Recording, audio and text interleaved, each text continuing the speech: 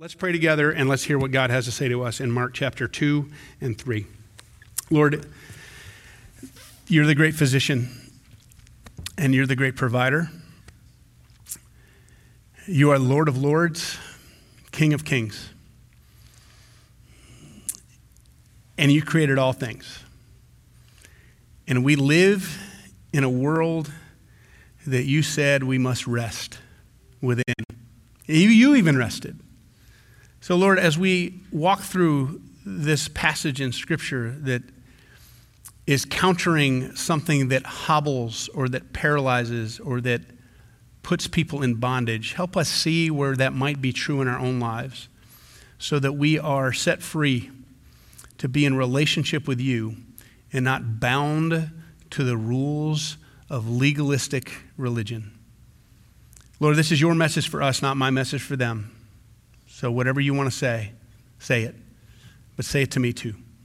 In Jesus' name, amen.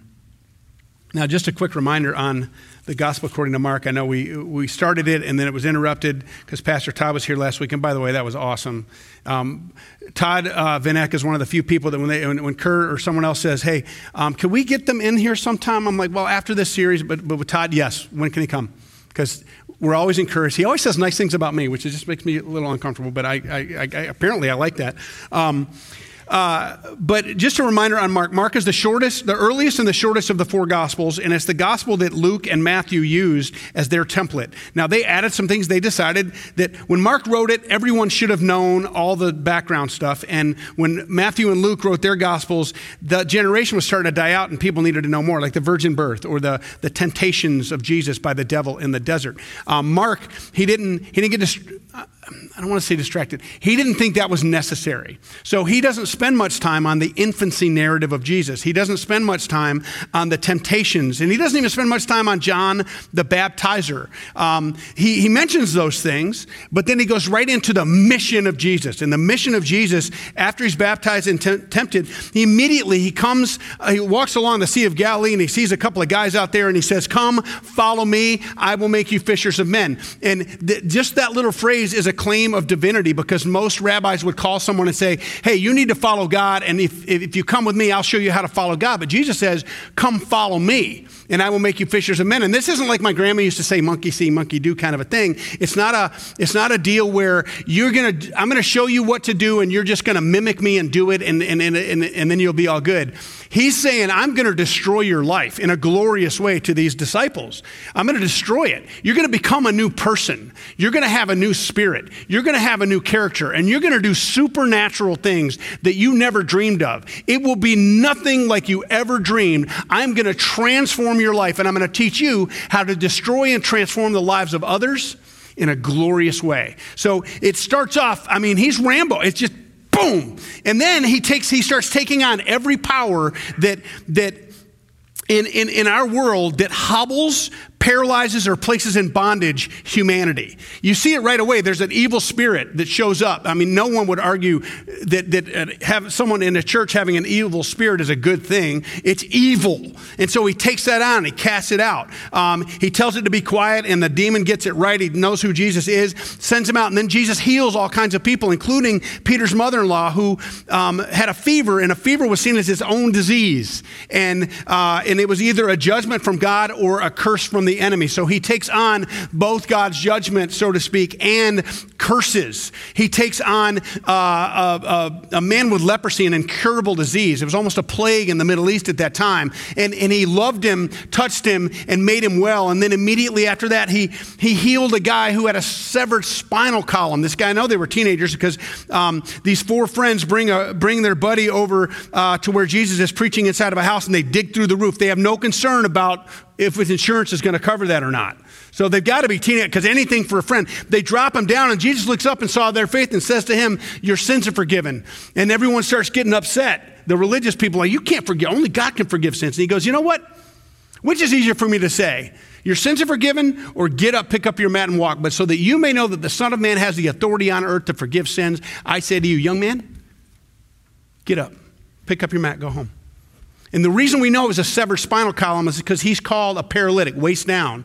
In John 5, it's an invalid. That's more like I was on Tuesday or Wednesday of this past week, almost unable to move. That guy was bedridden, but it was because of disease or injury, but not a severed spinal column. So here's Jesus, who sees things that literally paralyze people, that literally place people in bondage, that make them unable to function the way God intended it to function. The humanity is supposed to be in a walking, talking, knowing, and loving relationship with the God of the universe. There's not supposed to be any disease, any hurt, any hatred, any power struggles. It's supposed to be shalom, peace. That is how he intended it. That is plan A, and there is no plan B. Jesus shows up to counter every power that would hobble humanity.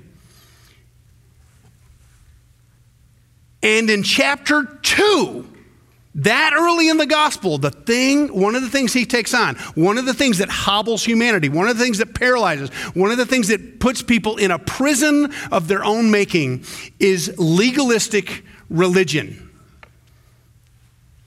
And he counters that with 2 arguments or discussions or discoveries surrounding the Sabbath.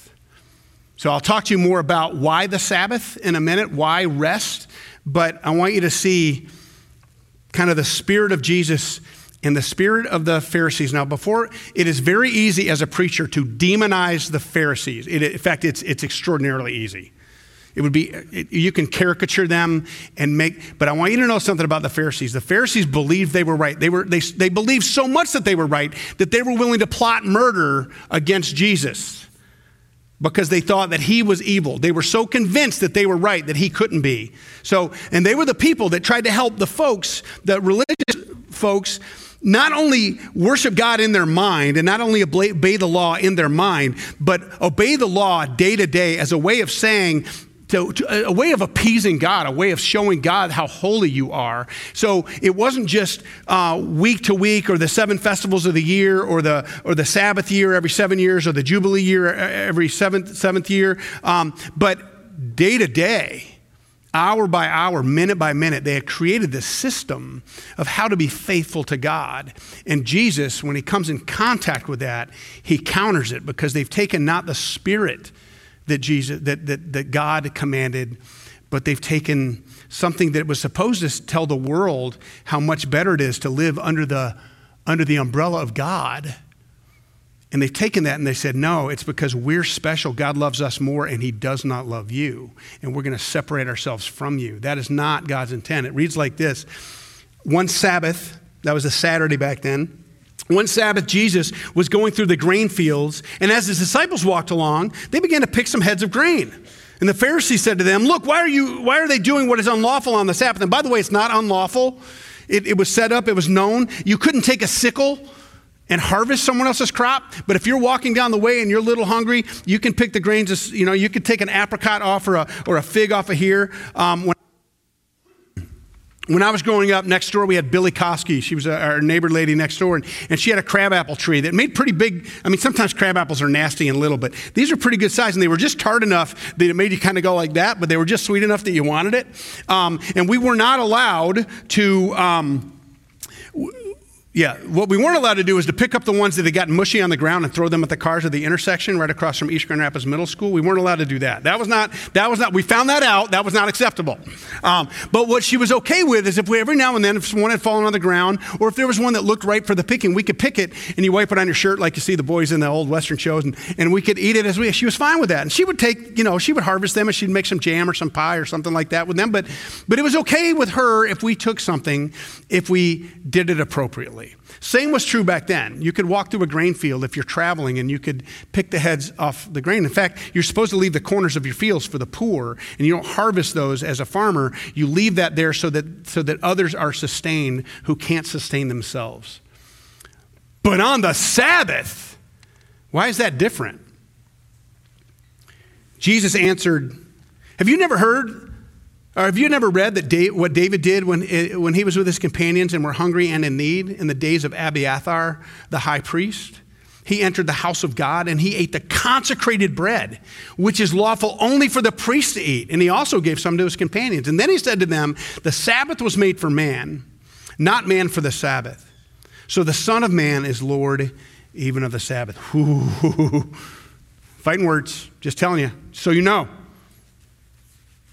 You don't tell someone, a Pharisee, that you are Lord of the Sabbath. And you don't tell them that they got Sabbath wrong. I mean, they could not deal with it. You can't argue with him when he's casting out an evil spirit because it's an evil spirit. Now, they do argue about it later. They say that it's because of evil that he can cast out evil, and Jesus does the whole house divided thing. It doesn't work for him. And a man healed of leprosy and a paralytic walking again, and it's hard to argue with those things. But you mess with the Sabbath, that is a commandment. That is one of the 10. That's top 10. You've got the first 3 that have to do with that relationship with God. You have the 5 through 10, or the first 3, and then you have 5 through 10 has to do with that relationship with other people, to be moral and thoughtful and to treat each other with dignity and respect, and not to lie and not to cheat and not to steal and not to plow another man's field. Do not commit adultery. Agriculture. Sorry, that was supposed to be a joke and it didn't work. It came out wrong. I'm trying to give you a break because it's going to get intense here for a second. But number 4, keep the Sabbath day holy, for the Lord is holy. You don't do any work. Your wife doesn't do any work. Your manservant, your maidservant, your ox, lambs, doesn't matter. Nothing. Zero. Zilch. You worship God and you rest. Why? Why? I mean, if God's top 10, worship God and God alone. Don't make any other image. We get that. How do we treat, don't murder, don't steal, don't bear false testimony. We get that. But why rest? I mean, there's a lot to do. Well, there's a church historian named Panneberg that says this. He says that the Sabbath is not there. The Sabbath is there for 2 reasons. One, and I'm not sure that he's got it all, but there's a piece of it. It's to not just give you a break from creation, but to give creation a break from you. The creation needs to breathe and it needs to rest. That's why you leave fields fallow on occasion. It needs to regenerate, restore. And so do you. See, God, at the beginning of time, when he created, if you notice, if you read Genesis 1 through 2:1, you'll see that God created, and it says, and there was evening and there was morning the first day. There was evening, there was morning the second day. There was evening, there was morning the third day. And it goes on through the 6th day. And at the end of each day, he said, and it was Tob, it was good. Except for the 6th day, it was not good for Adam to be alone, so he made Eve, and he put them together, and they completed one another, and he said it was very good. Tob Mayod, good very. But on the 7th day, when it says that God rested from all of the work of creation, God is not tired. He's not weary. He's not exhausted. He doesn't need a nap. He's God. But he rested on the 7th day, and he declared that it was holy. And there is no evening and morning the 7th day. And he doesn't declare it good. He declares it holy. And then after the 3 rebellions of humanity between the fall and the garden, when Adam and Eve said, not your will, but mine be done. And after everyone did nothing but evil in the world, and God decided to give the world a bath, and he set aside Noah and gave the world a bath. And then later, when after the flood, and they all came together, and they decided that they're going to decide how to approach God. They're going to decide how God is going to be accessed. And they build this tower in Babel to go to God. And God said, you know what? That's it. Enough of you trying to dictate to me how life is supposed to be.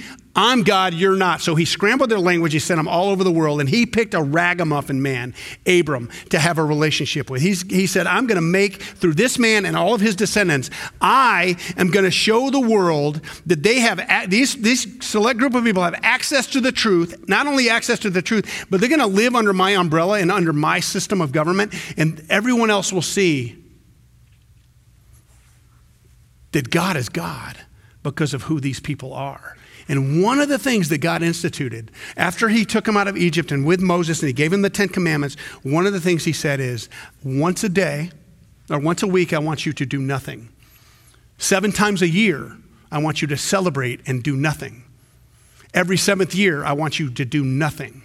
And after 7 years of 7 years, then there's another year, I want you to do nothing. So that makes 3 years of no planting and harvesting.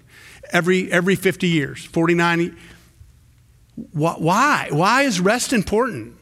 Because the world runs 7 days a week, and humanity convinces ourselves that we can keep doing and doing and doing and doing and doing, and thereby create our own little world, our own little system, our own little governance, and we don't need God. And God says, you need me, and I will show the people how peaceful it is by setting a people aside and saying, your toil, you're just not that big a deal, folks. What you do is not that big a deal. I got this. And so the rest of the world will look at my people and go, oh, there's something different. They don't worship gods, they worship God. And they're good for nothing once a week. They're good for nothing 7 times a year. They're good for nothing every 7 years. They're good for nothing every seventh year. That was God's intention, is that we would do things differently so that the world would look and go, there's something about those folks that's different. And they see our good works and then they praise our Father in heaven. The idea, the intention, the hope, God's plan A was that the whole world will see who he is by his select, elect group of people who have access to the one true God in a different way than everybody else. But what the Pharisees did, and what we do too, is we decided it's not about giving everyone else access through watching us to the Father. It's the Father loves us. He doesn't really love them. We're going to separate ourselves all the more. So they created more and more religious rules. One of them, Sabbath rule, is this. I'm going to use American terminology for distance, but on the Sabbath, you're not allowed to travel. I was a Christian Reformed pastor for 21 years. You weren't supposed to fill up your car on Sunday unless you're on vacation, then it was okay, or on your way to church, right? You couldn't go to Meijer unless you were getting a prescription, okay? And I'm not mocking, I ran into these little rules all the time, but they had them back then too. Like you could leave your house, you could not travel more than a mile away from your home on the Sabbath because that would be traveling. But if you have to go to synagogue, okay. But if you take something from your home and you walk a mile and you place that there, that becomes your home, you can go another mile, okay? It got weird. And I'm not saying that it was of ill intent. They really believed that they were making themselves holy. Just like we tend to think that we're making ourselves holy. Folks, I'm going to tell you something, and Jesus makes it really clear. He's the Lord of the Sabbath. He's the Lord of any rules, and there's only 10. There are more rules in Yahtzee than there are in Christianity. And really, there's 2. Love the Lord your God with everything you have and love your neighbor as you love yourself. Very few rules. But if we live like that, we're different. And if we recognize the fact that rest matters because it trusts God. You trust God when you say, I'm not that big a deal. Now there's more. Another time, he went into a synagogue and a man with a shriveled hand was there. Some of them were looking for a reason to accuse Jesus, so they watched him closely. That's a pure motive on the Sabbath, right? They're being holy, looking for a way to accuse. And so they watched him closely to see if he would heal him on the Sabbath. Now this guy, only time I know of in the New Testament, if you find one, you let me know. Only time I know of in the New Testament where Jesus heals without being asked or without someone bringing someone to him. You think of the woman with the issue of blood. She didn't say anything, but she crawled through the crowd to touch his cloak. There's one time when Jesus takes, instead of being around a crowd, he takes a man who wasn't born blind, but the man was blind, took him off to the side, spit on his eyes and healed him. This one, guy never asked for it, doesn't say anything. There's no comment from this man whatsoever. Jesus says, stand up in front of everyone, shriveled hand. Unless he's an extrovert, that's an uncomfortable position to be put in. And then Jesus asked them, the religious people, which is lawful on the Sabbath, to do good or to do evil? To save life or to kill?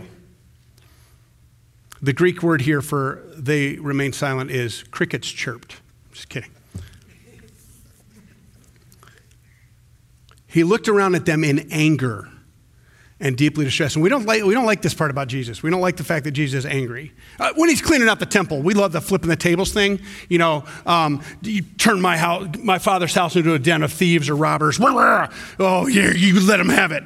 But here, he's asking them a question they're not willing to answer, mainly because he's going to teach them something. He's going to convict them of something, much like Pastor Doug did with me on Thursday. And they don't like it. And so Jesus is angry. And if you were the God of the universe and you had set up this idea that I want my people to trust me and thereby do nothing 1 day a week, 7 times a year, once every 7th year, and again every 7th year, and we just went, no. You think you'd be angry? Because we're destroying ourselves. He's not doing it. We're deciding we know better than you, and then we ask God to save us when we mess it up. Of course God is angry at that. Jesus, God with skin on, is angry and deeply distressed. And he says to the man, and I don't know if he had, stretch out your hand. I don't think he's mad at the guy. But he says, stretch out your hand. He stretched it out, and his hand was completely restored. Then the Pharisees went out and began to plot with the Herodians how they might kill Jesus on the Sabbath. Now, I want you to notice one other thing about that. They were so convinced that they were right, the Pharisees, that they connected, that they allied with their enemies. Within the camp of Judaism, the Herodians were the worst of the worst, because they claimed to be faithful, but they were all for King Herod, and they were willing to appease King Herod at any cost, no matter the cost to Israel. And the Pharisees, that while they weren't the zealots, which were like insurrection, let's overthrow the government, they were like, no, it's the law of God, it's the law of God, the law of God. We don't want Rome, we want God. We don't want what God we want. We don't want Rome, we want God. Rome is not our God, Caesar's not our God, God is our God. And so the Herodians and the Pharisees were always battling one another, but not now, because they both see that Jesus is going to take the upside down, cracked and bent reality that they've created, that they think is right, and he's going to turn it right side up, and he's going to heal the crack, and he's going to make it back to plan A, walking, talking, knowing, and loving a relationship with the God of the universe, not hobbling, paralyzing, and bondage-inducing religion.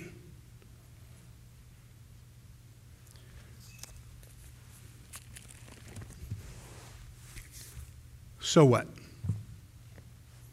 Let me ask you a couple of things.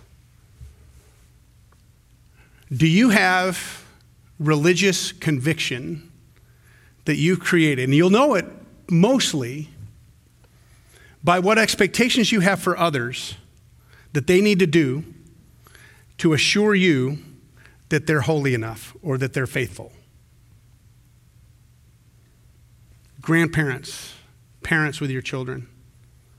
Are there certain things that you've decided, let us know if someone is a quote-unquote good Christian? What about in your own life?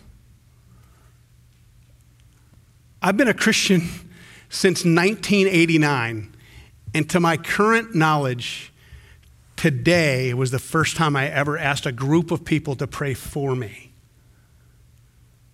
You think that I don't have some kind of rule set up in me that if I just endure and I'm stronger than others, that God will be pleased with me? I don't know what it is exactly, but I'm going to find out. Because Jesus takes on every power in the gospel according to Mark, every power that hobbles, paralyzes, or places in bondage one of his or many of his or a group of his people. And he wants to release you from the same kind of bondage. See, the Pharisees thought this was about the rules. William Willimon says it this way. They believed that they were arguing about the rules, and Jesus set them straight. It's not about the rules. It's about who rules. So tonight, when your toothpaste hits the toothbrush, and that's about 2 minutes, right? That's how long. There's nothing, no one can look cool when they're brushing their teeth. Get the little thing coming down. But you do look in the mirror most of the time. For that 2 minutes when you're brushing your teeth, or when your head hits the pillow tonight. And if you're a side sleeper or stomach sleeper, just roll over on your back. Look up to the ceiling. Keep your eyes open. And I don't think there's anything, it's just so easy when you close your eyes at night and you're laying in your bed and you start to pray to wake up the next morning and go, amen, Lord. And then you feel guilty, right? But I want to give you a little picture. I've got a new granddaughter. I can't hold her yet, but when I do, and she might be walking and talking by the time I meet her, but when I'm holding her and she's going on, and then I want to touch, and then she falls asleep, I'm not going to slap her awake. How dare you fall asleep? How disrespectful.